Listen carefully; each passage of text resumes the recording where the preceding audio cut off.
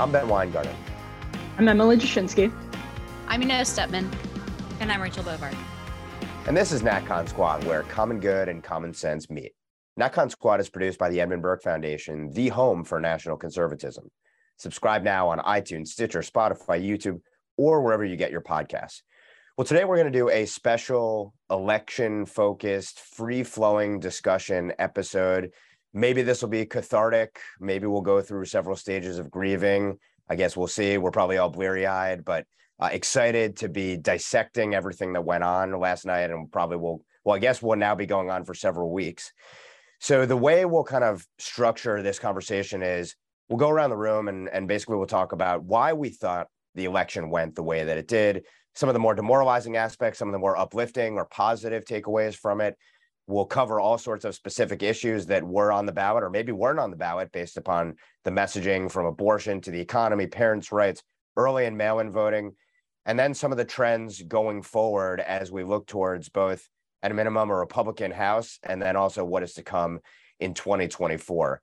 So with that, I'm happy to open it up to whoever wants to go forth and vent, give us your 30,000-foot perspective on what transpired yesterday. I volunteer. Don't all jump Inez. at once. I think, and I know Inez it's been really just like gurgling. I thought you were going to say you volunteer, and I was really happy with that. If you were going to say I volunteer as tribute, but okay. Well, I have a few kind of maybe disconnected observations, but my bottom line or top line take, whichever metaphor you prefer, is that there have to be two sides to the most successful Republican sort of campaigns and messaging and governance. I think this is a pretty good, another piece of data in favor of the idea that the culture war is the big tent. I want to split abortion off from that. I do think that's kind of that is a new issue reintroduced to 2022, but kind of has more traditional sides in the culture war, say from the moral majority of the 1990s. But issues like the differences between male and female, indoctrination in schools, crime, immigration, which, by the way, in every single one of these issue polls is always in like number 3 or number 4. And I haven't heard almost any sort of mainstream conversation about that fact. It's always, there was some discussion around crime, never around immigration. But those are all issues that I think can be cobbled into very successful campaigns that do reach across the aisle, reach out to independents, even in purple and blue states. And the evidence I would offer to that is not just Ron DeSantis's incredible margin of victory for actually governing in Florida, but also Lee Zeldin overperforming in New York. In fact, I was really disappointed last night when I found out that he wasn't going to be our governor here in New York. But the more I looked into it today, the more I think it was a real success story. There's a 17-point swing in New York, flipped a bunch of important House races. It's why we're still fairly confident that the House is going to go to Republicans. It's because of overperformance in New York. And he really ran kind of this culture war campaign. But the second part of it is you have to attach going hard on some of these modern culture war issues with a general normie vibe of competency. I think chaos is really unattractive to a lot of the voters who are maybe persuadable on some of the cultural messaging, but are really turned off by, frankly, a lot of the things that, we talk about, that I talk about, that I think are really important and true, unfortunately, about the country. But I do think that turns away independents and particularly sort of suburban female voters. And I think it does seem to be a winning coalition for the GOP. That was tested in Virginia with Youngkin. It's been retested with an actual serious competency follow-up from Ron DeSantis in Florida. And now it was tested in a deep blue state and caused a 17-point swing in a deep blue state that was really important for the GOP's overall night to not be a complete disaster. So that's like kind of my top line take. Well, I just want to jump in so that I can follow up on the Youngkin point, because that was one of the ones that I was going to make. I do think there's an interesting contrast when you look at the races in Pennsylvania and Wisconsin and the race in Virginia last year. Now, Virginia happened before Dobbs, and it wasn't in a midterm, so it's an off-year election. You don't have as many people showing up at the polls, and you don't have quite as crowded of a media cycle. But Tim Michels in Wisconsin and Doug Mastriano, I think were by a lot of measures, like you can pretty much look at those guys and say, probably not appealing candidates to the average voter, let alone in sort of convince independents to come out. And the conventional wisdom was always sort of, well, Biden's economy is so bad and the left is so woke that Tim Michels might pull it off, that Doug Mastriano might pull it off, although I don't know if anyone really thought that Mastriano was going to have a serious shot. But that's, I think, an instructive contrast, which is that Youngkin was actually running in a state that is pretty clearly blue. It's not purple in the way that Wisconsin and Pennsylvania are. Virginia is a blue state now. And it just sort of gets into this idea that, from my perspective, Republicans need to think about the reality that you can never replicate Donald Trump. That's not a smear or an attack on Donald Trump. If anything, it's the opposite. Like, there is nobody that can pull off the stuff that Donald Trump pulls off, and there never will be. There will never be another candidate like Donald Trump in the history of the country. Like, there never has been, and there never will be. And so whatever it is, the je ne sais quoi or the vibes that people like about Donald Trump for all kinds of reasons the media still doesn't understand. Whatever that is, nobody else has it. Tim Michels doesn't have it.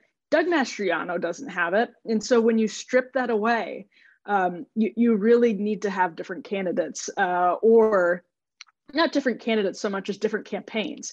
You need to run different campaigns. You need to have a real clear message of economic populism and cultural sanity. And to Inez's point, you need to cut down on the chaos optics. You can't be as chaotic as Trump without the je ne sais quoi of Trump, right? Whatever that is, you can't have both of them at the same time. And I get it, the left sucks and the Republican establishment sucks, but there has to be a way for the conservative movement to channel that more constructively into candidates who can win independents. Otherwise, that sort of realignment is just going to be something Republicans take for granted. If you look at the results in Erie County, Pennsylvania, really bad for Dr. Oz. Just a great example of how just because somebody's telegenic, like Donald Trump is, and can be sort of charming because they're telegenic and all of that, they have the celebrity factor, their living room name or household name.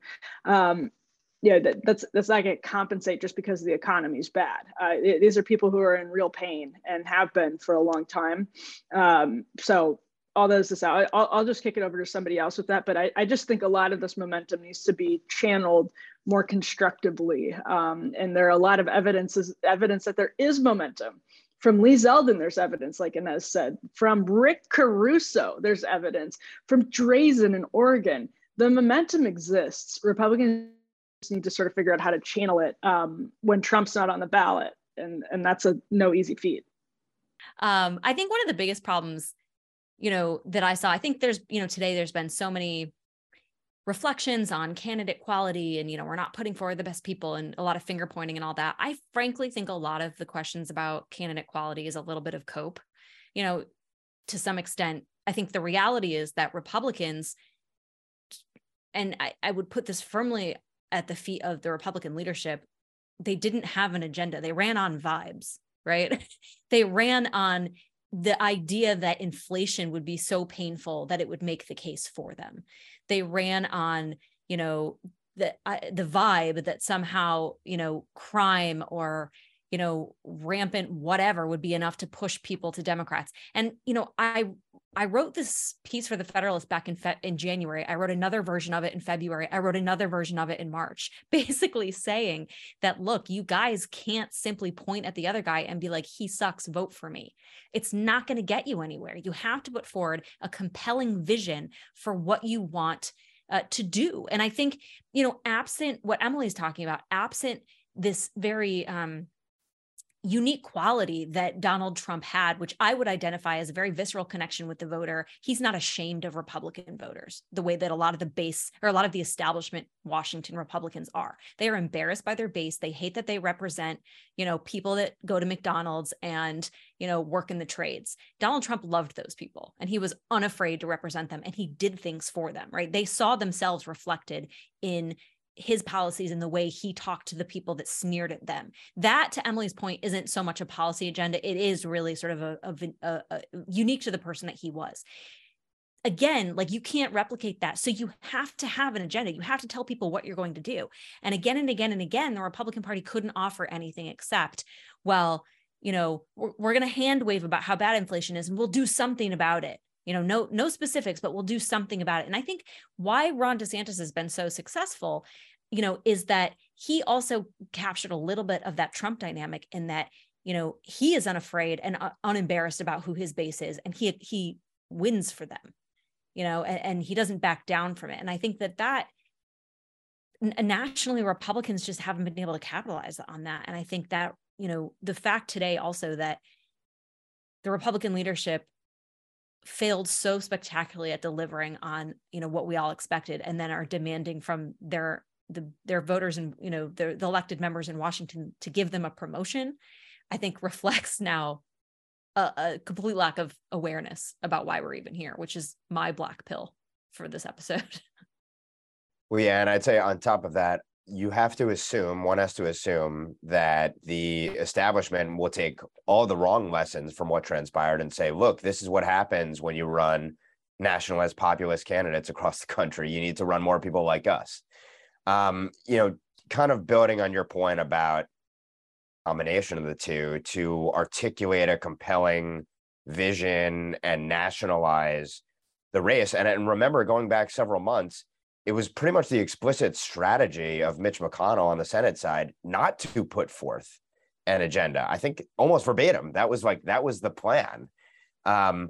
In my sort of running list that I've been compiling as I've been stewing over what I've been observing and chatting with people for the last 24 hours, the first item on that list that I had was of potential reasons why last night went the way that it did. And obviously, we're talking today, Wednesday night. We don't know how Arizona and Nevada is going to shake out, and we obviously don't know what's going to happen in Georgia ultimately. But inability to articulate a compelling vision was number one on my list of items for how you explain how we got here, when stepping back on the basis of the historical precedent and then obviously the myriad disasters that everyone can see around them. The default position should have been a massive red wave, period, full stop. Now, combating that, I will say, and I tweeted this out today, that the task for Republicans now is to beat an opponent that turns out tens of millions of people, even after killing their livelihoods, punishing their children, coercing them into getting jabs, unleashing criminals on their streets, and bilking them of their earnings and savings. In part, the fact that they could win tens of millions of people, given the fundamentals at play here, does speak to just how formidable the Democrat machine is, as we talk about every single week. Not only controlling the commanding heights of society and therefore having disproportionate influence over everyone, and of course controlling our communications media, with the exception now to some extent of Twitter, and then having the Democrat Party, and then having most of the GOP. But then, of course, there's the process itself, and most of the quote unquote reforms that were rushed through in 2020 have persisted in many states, and they have built a massive, even leaving aside illicit potential measures at play, legitimately they have built in a number of structural advantages in terms of dominating the election infrastructure and also the get out the vote aspect of things, that they've built a machine that Republicans are just starting to try and get around to grapple with. And I wrote about this in a report for Real Clear Investigations. This cycle up to Election Day, Republicans had put forth the vast majority of the election-related lawsuits, which was a huge change, a paradigm shift from 2020, where Democrats dominated in terms of the lawfare going into the 2020 election. But Cleta Mitchell et al. Got attacked, harangued by the press for having the gall to want there to be poll observers and poll watchers and recruiting them. But this is a defensive action. I mean, they're playing total catch up here in terms of the mechanics. And there are a lot of reasons for this, by the way, beyond the fact that Democrats are just really good at organizing and machine politics. And this is sort of the nature. This is what the natural extension of their ideology.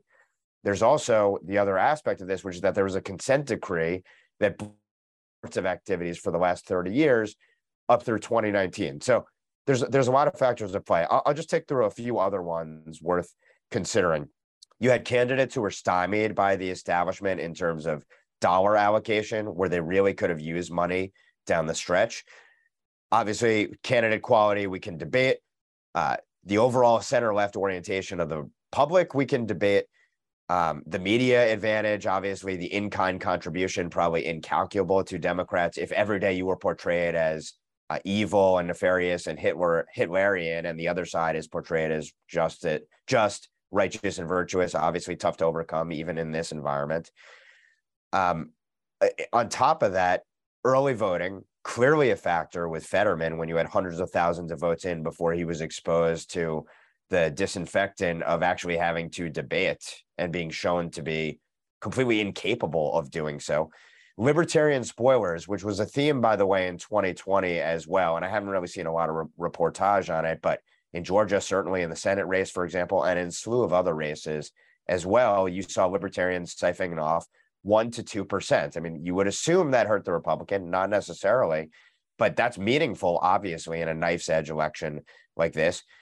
I assume we probably can talk in length about this, but the Dobbs ruling and the various referenda or initiatives that were on ballots, seen an analysis from Richard Hanania basically showing that those initiatives, the pro-abortion vote on those initiatives actually did better, outperformed the Democrats who were at the tops of the tickets in many of the states where there were these referenda. That's pretty interesting as an anecdote. And then we can get to the redistricting and fraud, corruption, et cetera. But I've laid out a whole potential slew of factors that impacted things. I can talk about some of the silver linings and positive things, the demoralizing things, but I wonder if anyone wants to jump and pick at any of the kind of factors as maybe weighing more heavily than others in terms of why this wasn't a red wave, which should have been the default. Sure. Go ahead, Inez. Go ahead. I also have written down no national message except Dems bad. So I completely agree with Rachel, what Ben and Rachel were saying about the fact that you can't just point to the other guy and say they suck, especially when the Republican Party has such a bad track record of actually delivering on the issues that even its base cares about, let alone independence, right? I don't think that that's a particularly compelling message. I will admit, I thought Dems were so bad this year that it would take them over the finish line, but apparently that's still not the case. There's also two more factors I'd like to throw into this discussion here before we really dig into it. One is the very different reaction to sort of realignment political messaging in the Sun Belt versus the Rust Belt. And I think that the Republican Party is going to have to deal with, and this is in some ways, a very traditional political concern in America, right? You're talking about states with different, often economic interests and building a geographical or regional coalition. And I think that the divide between what works, say, in Arizona and Texas versus what works in Ohio is going to be something that continues to plague the Republican Party, especially without, as we were talking about, that kind of gloss of the Trump charisma on the top of the ticket. I think when you get down to brass tacks, actually, for example, a lot of the economic messaging that is popular in Arizona, not going to be popular in Ohio, because those two states fundamentally have very different economies and very different export-import, very different interest. In some ways, again, this is very traditional, right? Most of the debate before the Civil War, before slavery moved to the top of the ticket in terms of the most important issue in the country, was about tariffs, because they hurt one part of the country and helped another, right? So in some ways, again, this is very traditional, but it's still a problem that the Republican Party is going to have to solve going forward. The other thing I'd like to throw into the mix is there's a generational transfer happening before our eyes. And I think Ben Domenech pointed this out real well, and then AOC got mad at him for pointing it out. So that was pretty fun to watch on Twitter. But we are watching a generational shift happen as millennials, the biggest generation in American history, start really coming into their own politically and voting in large numbers. And if you break down a lot of the results by age and by sex, you'll find that young unmarried women really, really carry the Democratic Party just across the board. And there's going to be more and more unmarried women because millennials are on track to have about half of us to not marry and not have children at this point. It's really rude of you to talk to me like that, Inez. No, but it is going to change our politics, and we better grapple with the actual results. I think the right, we like to talk about why that's a problem. And I know all of us do talk why this is sort of a really important factor in our cultural malaise. But it's going to start having really, really direct on the ground political impacts. And those impacts are only going to get larger, not smaller. So something just to pick up on, and that sort of marries this topic of what the polls were missing with what Inez was talking about, is just that I actually think polls underestimated the extent to which abortion would motivate people, especially in states that had a referendum on the ballot. So think about Michigan, the extent to which that would draw in voters who were motivated specifically by abortion to pull the lever for Democrats to staying home or for Republicans. So I think there was, I think the youth turnout is a story of this. And I think the polls underestimated that. And that's another thing. I mean, I've said repeatedly, the reason Democrats are talking so much about abortion and about democracy is because, listen, political consultants are dumb and they're overpriced, but they are self-interested. So something was telling them to do that. And it seems as though in a midterm election, they had their own calculations that suggested for turnout, those two issues were important. And you can see, if you look somewhere like Pennsylvania, one of the factors that likely or plausibly put Fetterman over the edge is the fact that you had young voters coming out who were motivated to vote on that issue particularly. And economy sort of be damned. What got them out of their seats was that. I think it's possible that was a factor in how close the election was in the Wisconsin Senate race, although Ron Johnson has prevailed as of the time of this taping. So I do think that's an important point. What I guess, and Inez just said this too, what I overestimated was how powerful the economy would be. I thought that would offset concerns about abortion. And I thought actually that it might even inflame independents and Republicans to say, these guys, all they're talking about is abortion. I just want somebody to fix inflation. And Third Way had a poll showing like 56% of voters thought inflation would get worse if Democrats controlled Congress. So I think that's just kind of an important point to make looking at all of this. And the pro-life groups are making an interesting argument, and I'd be curious if anyone else wants to weigh in on this.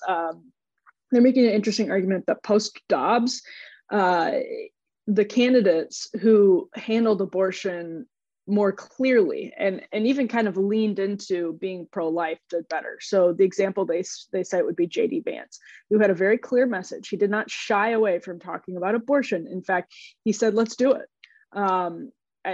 We don't know if Kari Lake is going to win, but that's another person that I think it was listed her among the candidates that did that. Whereas Dr. Oz did not handle the topic very well. He shied away from it, didn't want to talk about abortion, didn't want to come with a clear answer about what he supported or what he didn't support, what Democrats support or what Democrats don't support.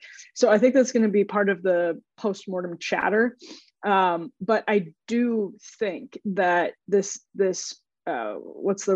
tidal wave narrative that built over the course of basically the last 10 days. I mean, that the tidal wave narrative was new, and it's because there was polling coming in from New Hampshire, there was polling coming in from Oregon, which is a really close race to the point where it's a win for Republicans, even though it's technically a loss. There's close polling coming in LA. That race, as we're talking here, is really tight. Karen Bass might lose. We don't know, but she might. There was just going on. And that was when focus shifted and said, Democrats have been running all of these ads on abortion and way less on the economy.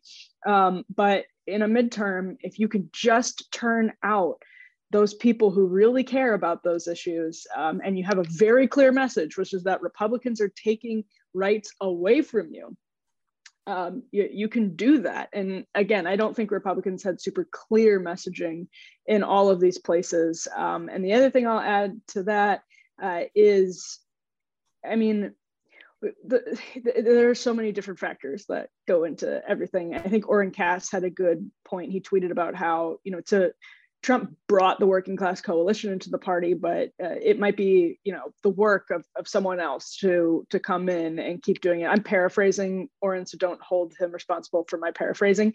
But something to that extent, like that, the realignment continues apace. You can see it. The Republicans the margins in Florida are huge for Republicans in a way that is devastating for Democrats. Lee Zeldin made inroads in ways that are losses for Democrats, even when they're like wins technically on paper.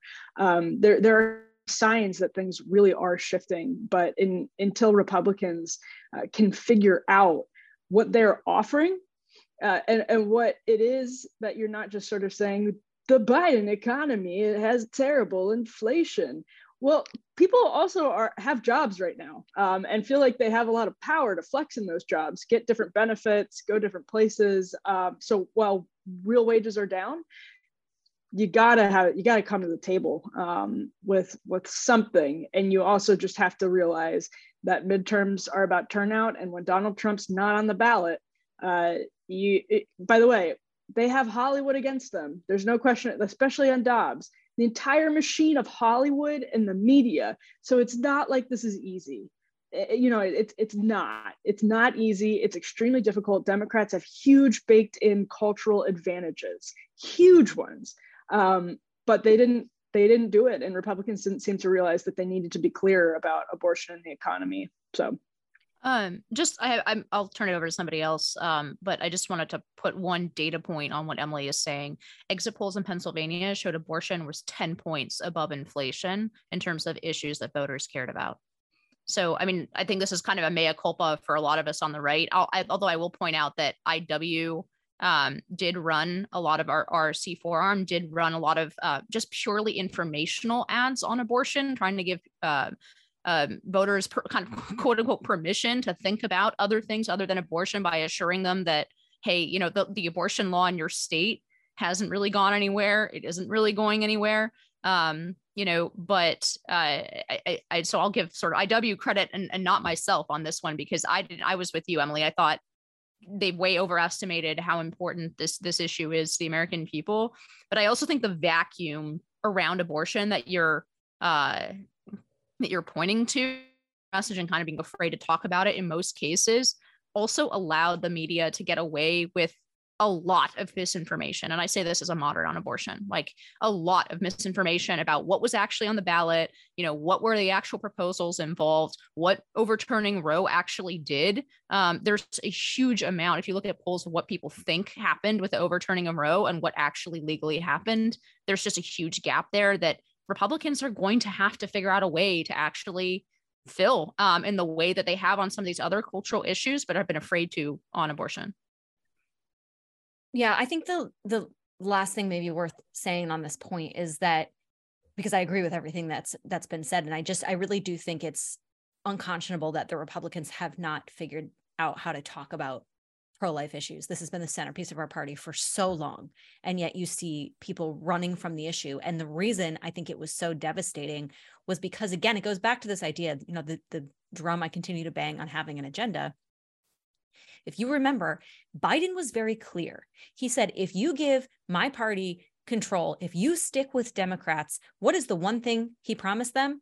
My number one priority will be protecting the right to abortion. That's what he said. Literally. And I couldn't believe he said it, because literally, like, inflation's the highest been in 40 years. You have all this other stuff. And he's like, no, my number one goal here is abortion politics. But you know what? He had a plan and he laid it out there, and Republicans couldn't answer it. Not only did they not have their own agenda, they couldn't combat the one thing the guy in the White House was saying he was going to focus on. And that's just political malpractice, people, right? Like it's not more complicated than that.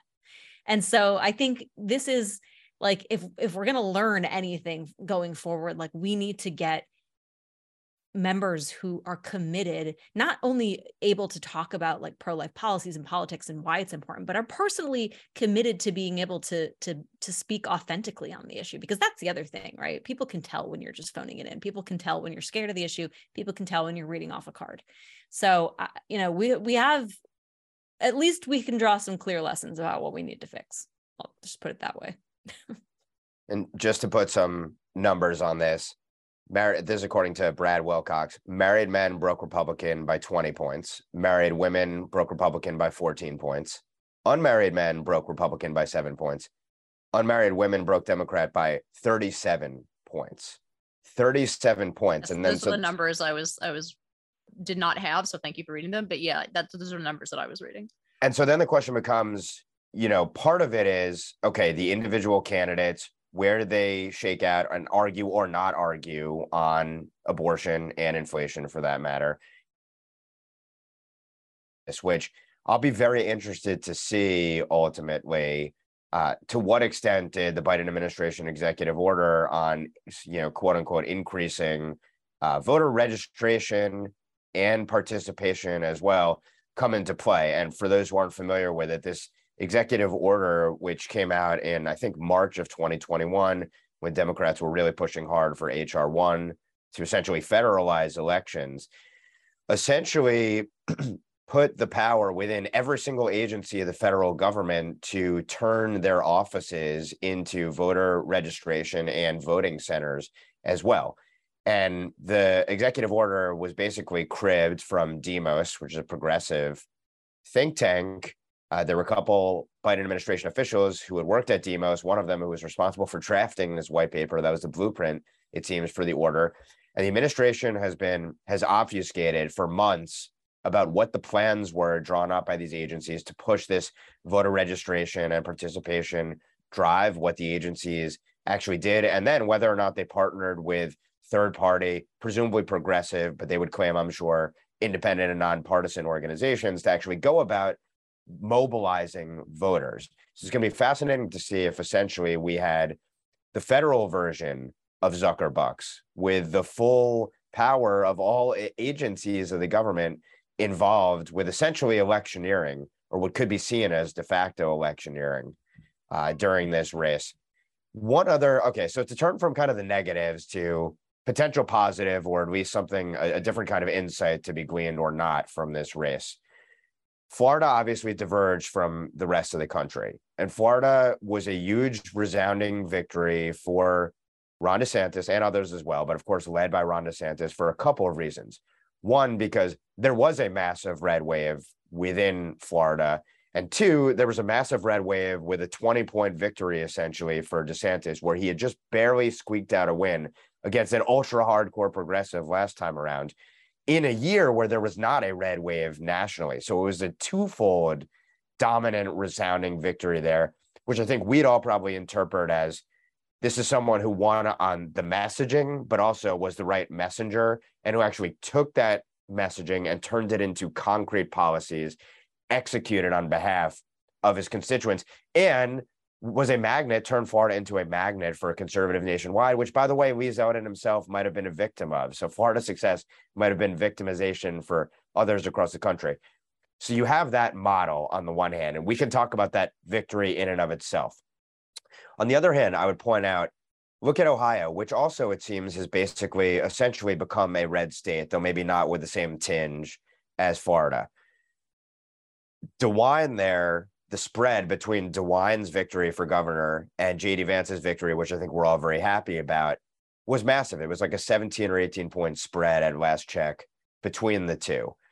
What do we make of the spread between kind of the establishment candidate there, nationalist candidate, and then what we saw in Florida? Is the DeSantis model replicable elsewhere, or does it have to be kind of tailored to, where like DeSantis probably would not perform necessarily as well as a Youngkin in Virginia. Maybe we could debate that, but is it at least directionally transferable to other places? Or is there still a massive divide between where the establishment can be successful and where the more insurgent, quote unquote, new right candidates can be successful?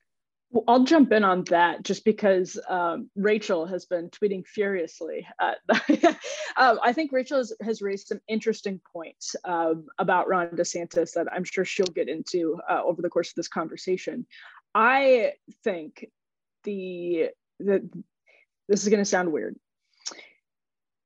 The last 24 hours have felt to me similarly to January 6th, which is that a lot of conservatives, not just establishment Republicans, who for some very good reasons are perennially frustrated with Donald Trump, have felt like they have found the reason to finally purge the Republican Party of Donald Trump and Trumpism as they see it. That Donald Trump is a distraction, like he did what he did, but now it's time to move on. And a whole lot of those folks, to me, seem to be in the DeSantis camp almost like a football team.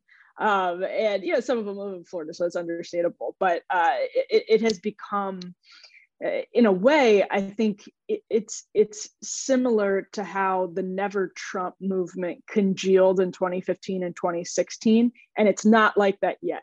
I'm just saying I see the germ of something that could become like that. Because I think Ron DeSantis is great for a lot of reasons. I think he has passed some good policies. I think he has made so much progress on the public's perception of the media by standing up in high profile fights and showing the public that they are outright lying, and that they're incompetent, by eating away at his own corporate support and being willing to take on corporations in some tough ways and tough battles that Republicans wouldn't have done before. And I honestly think there was some talk over the summer that he was more Nixonian than Trump. I mean, nobody is Trump, but he has charisma to the point where he won what's like an insane percentage of the vote. He won Miami-Dade County by double digits. Like, he's not a cardboard cutout. That's serious stuff. So I like Ron DeSantis for a lot of reasons. I'm not a huge Youngkin person, but I appreciate, as a former PE executive, what Youngkin has been willing to do. So I think it's just a matter of finding that sweet spot with people. And DeSantis is a good example of how you can do it. I was just responding to a Chris Rufo tweet about DeSantis having passed policies. Well, why does the fear neutralize it from the media and from Democrats? You pass policies. Like, love or hate Brian Kemp. Brian Kemp passed the voting law. Kemp did. Herschel Walker obviously isn't an incumbent, so he doesn't have that. But Brian Kemp passed the voting law that was called Jim Crow 2.0 and Jim Eagle. And all of the fear mongering went away, and people seem to like it, right? Voter turnout is up. So I think probably for Republicans, the lesson of DeSantis's success is a good one, which is to actually do some damn stuff and to not be ashamed to say that you did some damn stuff. So, maybe that's what this looks like going forward. And that helps you campaign as well, because you can say, here's the contract with America, read the stuff that we're going to do. It was a very long document compared to, let's say, the commitment to America. But yeah, there's going to be a sweet spot between Trump and Trumpism that not everybody can find, but that, it exists. And there's a lot of time left. It doesn't feel like it, but time is just a flat circle, and anything can happen at any moment. We have no idea. So there are going to be other people that prove themselves able to replicate DeSantis's success, or convincingly might have the ability to replicate DeSantis's success. It's not going to be Nikki Haley, right? It's not that. Yeah. Okay. I totally agree with that. But I was just thinking, I was writing down here all the sort of potential reasons that this night didn't pan out for Republicans that we have listed. And it occurs to me that in Florida, not one of them is true. Okay. So Ron DeSantis had a clear vision, as evidenced by the policies that he passed. He had that combination of being really tough on sort of modern culture war issues, but also just sort of exudes competence. And I would point to his management of the most recent major storm in Florida, and now he's dealing with another one. I think we shouldn't underestimate how much goodwill that buys him. Just like the basic paving of the roads and putting the lights back on shows that, hey, we're serious. There is the continued shift of the Hispanic population in Florida into the red column, something that did not continue all over the country. Yes, there's the internal migration issue. There are probably more Republicans in Florida because they've left other states. And yes, I think that did blunt, for example, Zeldin in New York. He dealt with abortion in a fairly moderate way and got it off the table quickly. So there was a 15-week ban in Florida, which happens to be right where the American public generally is on abortion. And so once that law was sort of already passed immediately after Dobbs, it became sort of a non-issue in Florida in the way that it was an issue, an ongoing issue by the time you get to November in a lot of these other states, in part to what Emily is saying, because the Republican Party didn't do anything about it. So it stayed kind of an issue. And the sort of misinformation about the sky falling on it continued to be like sort of persuasive to people because nothing had happened yet. So it occurs to me that, and then finally, this of Gen X as opposed to the gerontocracy that we're all living under. I think these are all really good things for DeSantis. That doesn't mean that he can take the Republican nomination. I think it's like sort of stuff that appeals to us as sort of analysts and people who have a more like policy-based sort of perspective. I think a lot of people only interact with policy when they interact with it in their lives. And you got to win first before you can do that, right? It's not talking about policy. I'm not convinced is actually a winning strategy so much as actually governing and putting forward. And actually I have a specific example without which we would not have Ron DeSantis in Florida of that. Florida, and these are wins for folks that politically I dislike within the party. But Florida, Jeb Bush was a relatively good governor of Florida, and most importantly, put in place a bunch of school choice programs.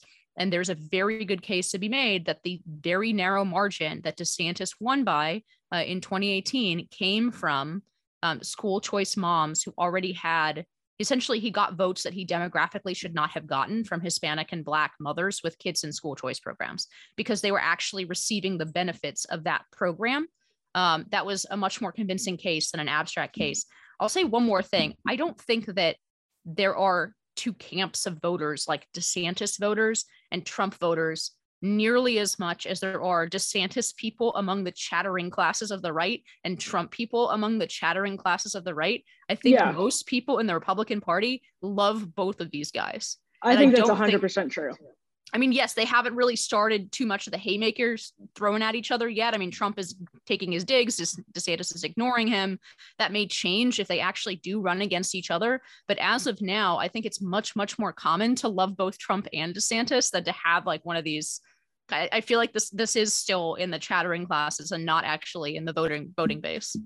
Well, I will say we may have sort of a split screen head-to-head preview when it comes to Georgia, assuming that there's going to be cause for Ron DeSantis to go out to Georgia and run hard alongside Walker, and that there are also going to be cause for Trump to run or not to run alongside Walker as well. So that might be the first proxy battle among the proxy battles for potential primary matchup for 24. So I think the DeSantis dynamic is really interesting to me. And Emily mentioned I was tweeting about it because as longtime observers of NatCon Squad may know, one of my like hobby horses is to watch what the Republican establishment is doing and figure out why they're doing it, right? That I am like kind of obsessed with that dynamic.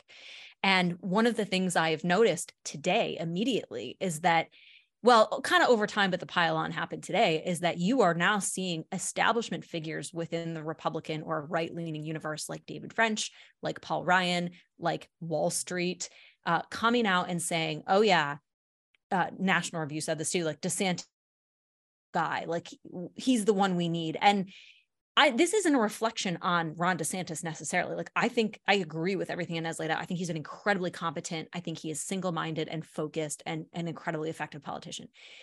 But why are these people suddenly pivoting now and saying DeSantis is our guy? That immediately like piques my interest. And I think, there's a couple of things going on here. I think first, all these people saying this about DeSantis, like, hate Trump, like they're on the record hating Trump, right? So I think they obviously see him as like the alternative to Trump, the acceptable alternative, or Trump with table manners or whatever. They like him better. But that tells me also potentially that like they think they can, quote unquote, work with him or control him or co-opt him in some way. I am not saying that that is possible. I don't know that that's possible, but they seriously think that either that is possible and that's, that's why they want him, or the alternative to that is that they just see him as, okay, we can get rid of Trump by supporting DeSantis, and then we can dump DeSantis, and then, question mark, Mitt Romney. Right. Like we've regressed back to the mean of Bain Capital firing people. Right. Like they eventually want to go back to that. So right. Like Tim Scott, Nikki Haley. Right. Yep. Exactly. Yeah. So it's, use DeSantis to rout Trump. Yeah. Question mark, Nikki Haley, if you don't want Mitt Romney. Right. So this is what I'm very interested in watching now. And I think we need to be very aware of this dynamic moving forward. I personally think, and again, I'm not making a value judgment on Trump versus DeSantis. I think there's a path to victory for both of them, but I think Trump's path to victory still exists. There are people in Washington that disagree with me on this, but I think that Trump has a very special and visceral connection with the base that no one has been able to replicate.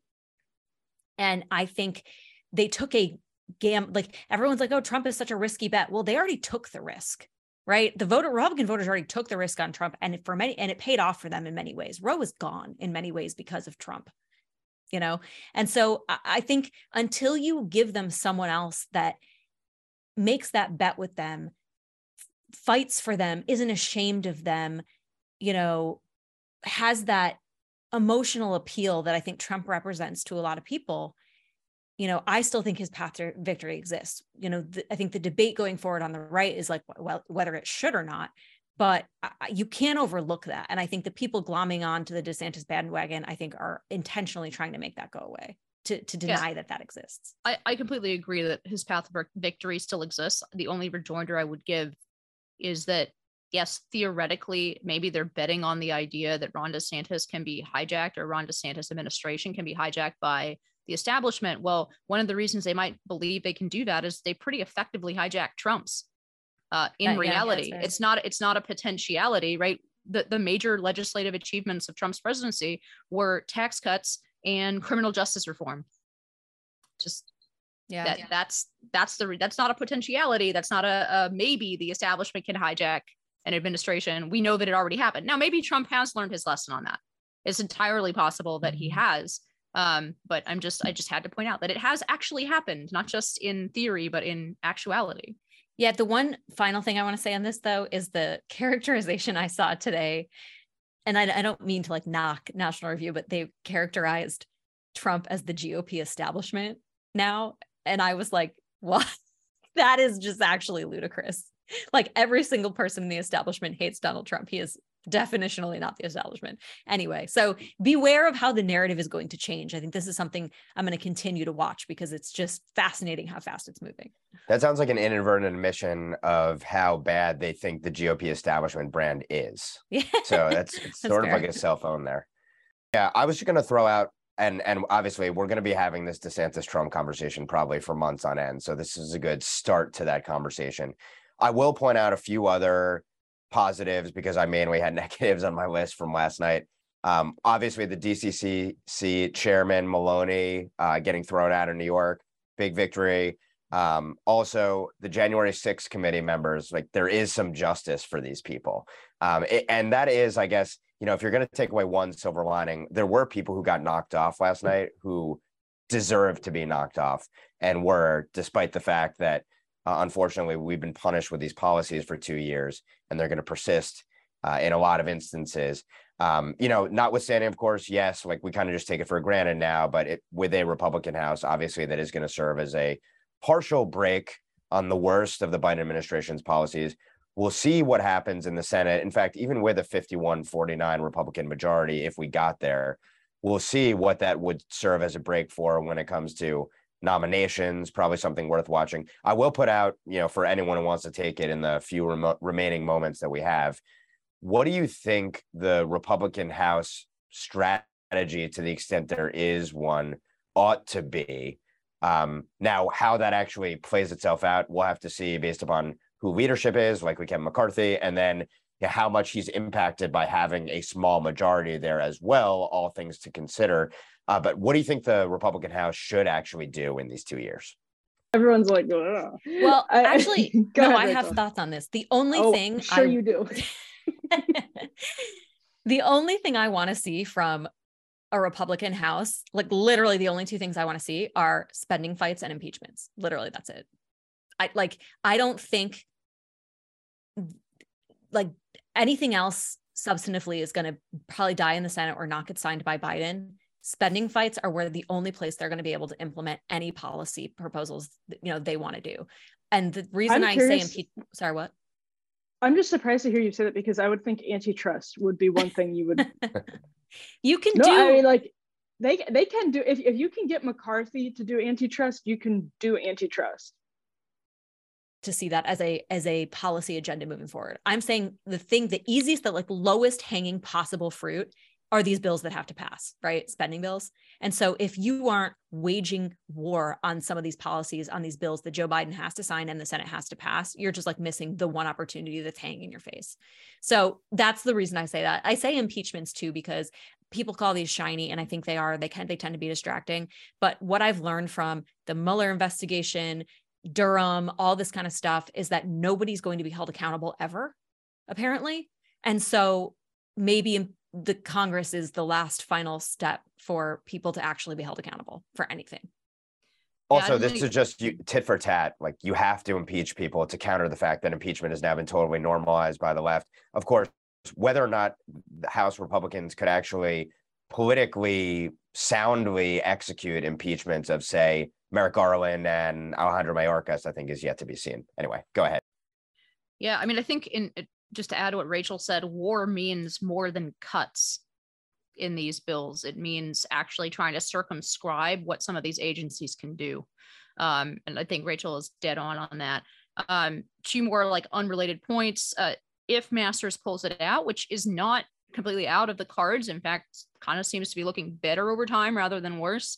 Crossing fingers here, but that will be two senators at least, JD Vance and Masters, who owe absolutely bleeping nothing to Mitch McConnell in the Senate, and I think that can only be a good thing. Finally, there's a race that I still don't know the outcome of, but I think is indicative of the fact that there is a lot of energy around the issue of law and order and crime that the Republican Party just hasn't managed to fully capitalize on in some of these races. In Alameda County, that's Oakland, right? There is a race to kick out the Soros-backed DA, ultra-liberal DA there, that is still not able to be called. And that is the bluest part of California. So I think there is some real legs to that issue. And if Republicans properly capitalize on it, I think it could be a very good issue for them. That'll just be my final thought. It's just, we don't know where some of these races are going to go by the end of the week, but it's possible that because the ones that were decided on Tuesday night and into Wednesday morning, you didn't have a lot of those toss-ups like New Hampshire people thought were going to fall into the mix. Oregon was just decided within the last half day, and the Republican didn't win, but came insanely close. We know Zeldin lost, but like Inez just said, Alameda County, LA is still not in. And then you look at what Maria Elvira Salazar did down in Miami, is putting up huge numbers on the board in a district that was barely voting for Trump a few years ago. So, and if Masters gets in, we don't know if Kari Lake gets in, if Laxalt gets in, and Republicans win the House and the Senate, then I mean, sure, you didn't pick up Bolduc, but it's not a disaster for, even though you're not trouncing as was expected in some of those places.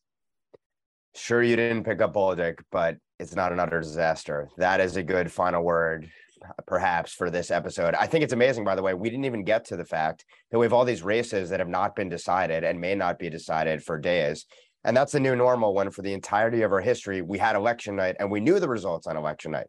But that'll be for another episode in any event. So on behalf of Inez, Emily, and Rachel, it's been real. Thanks for tuning in. I'm Ben Weingarten. We'll see you at the next NatCon Squad.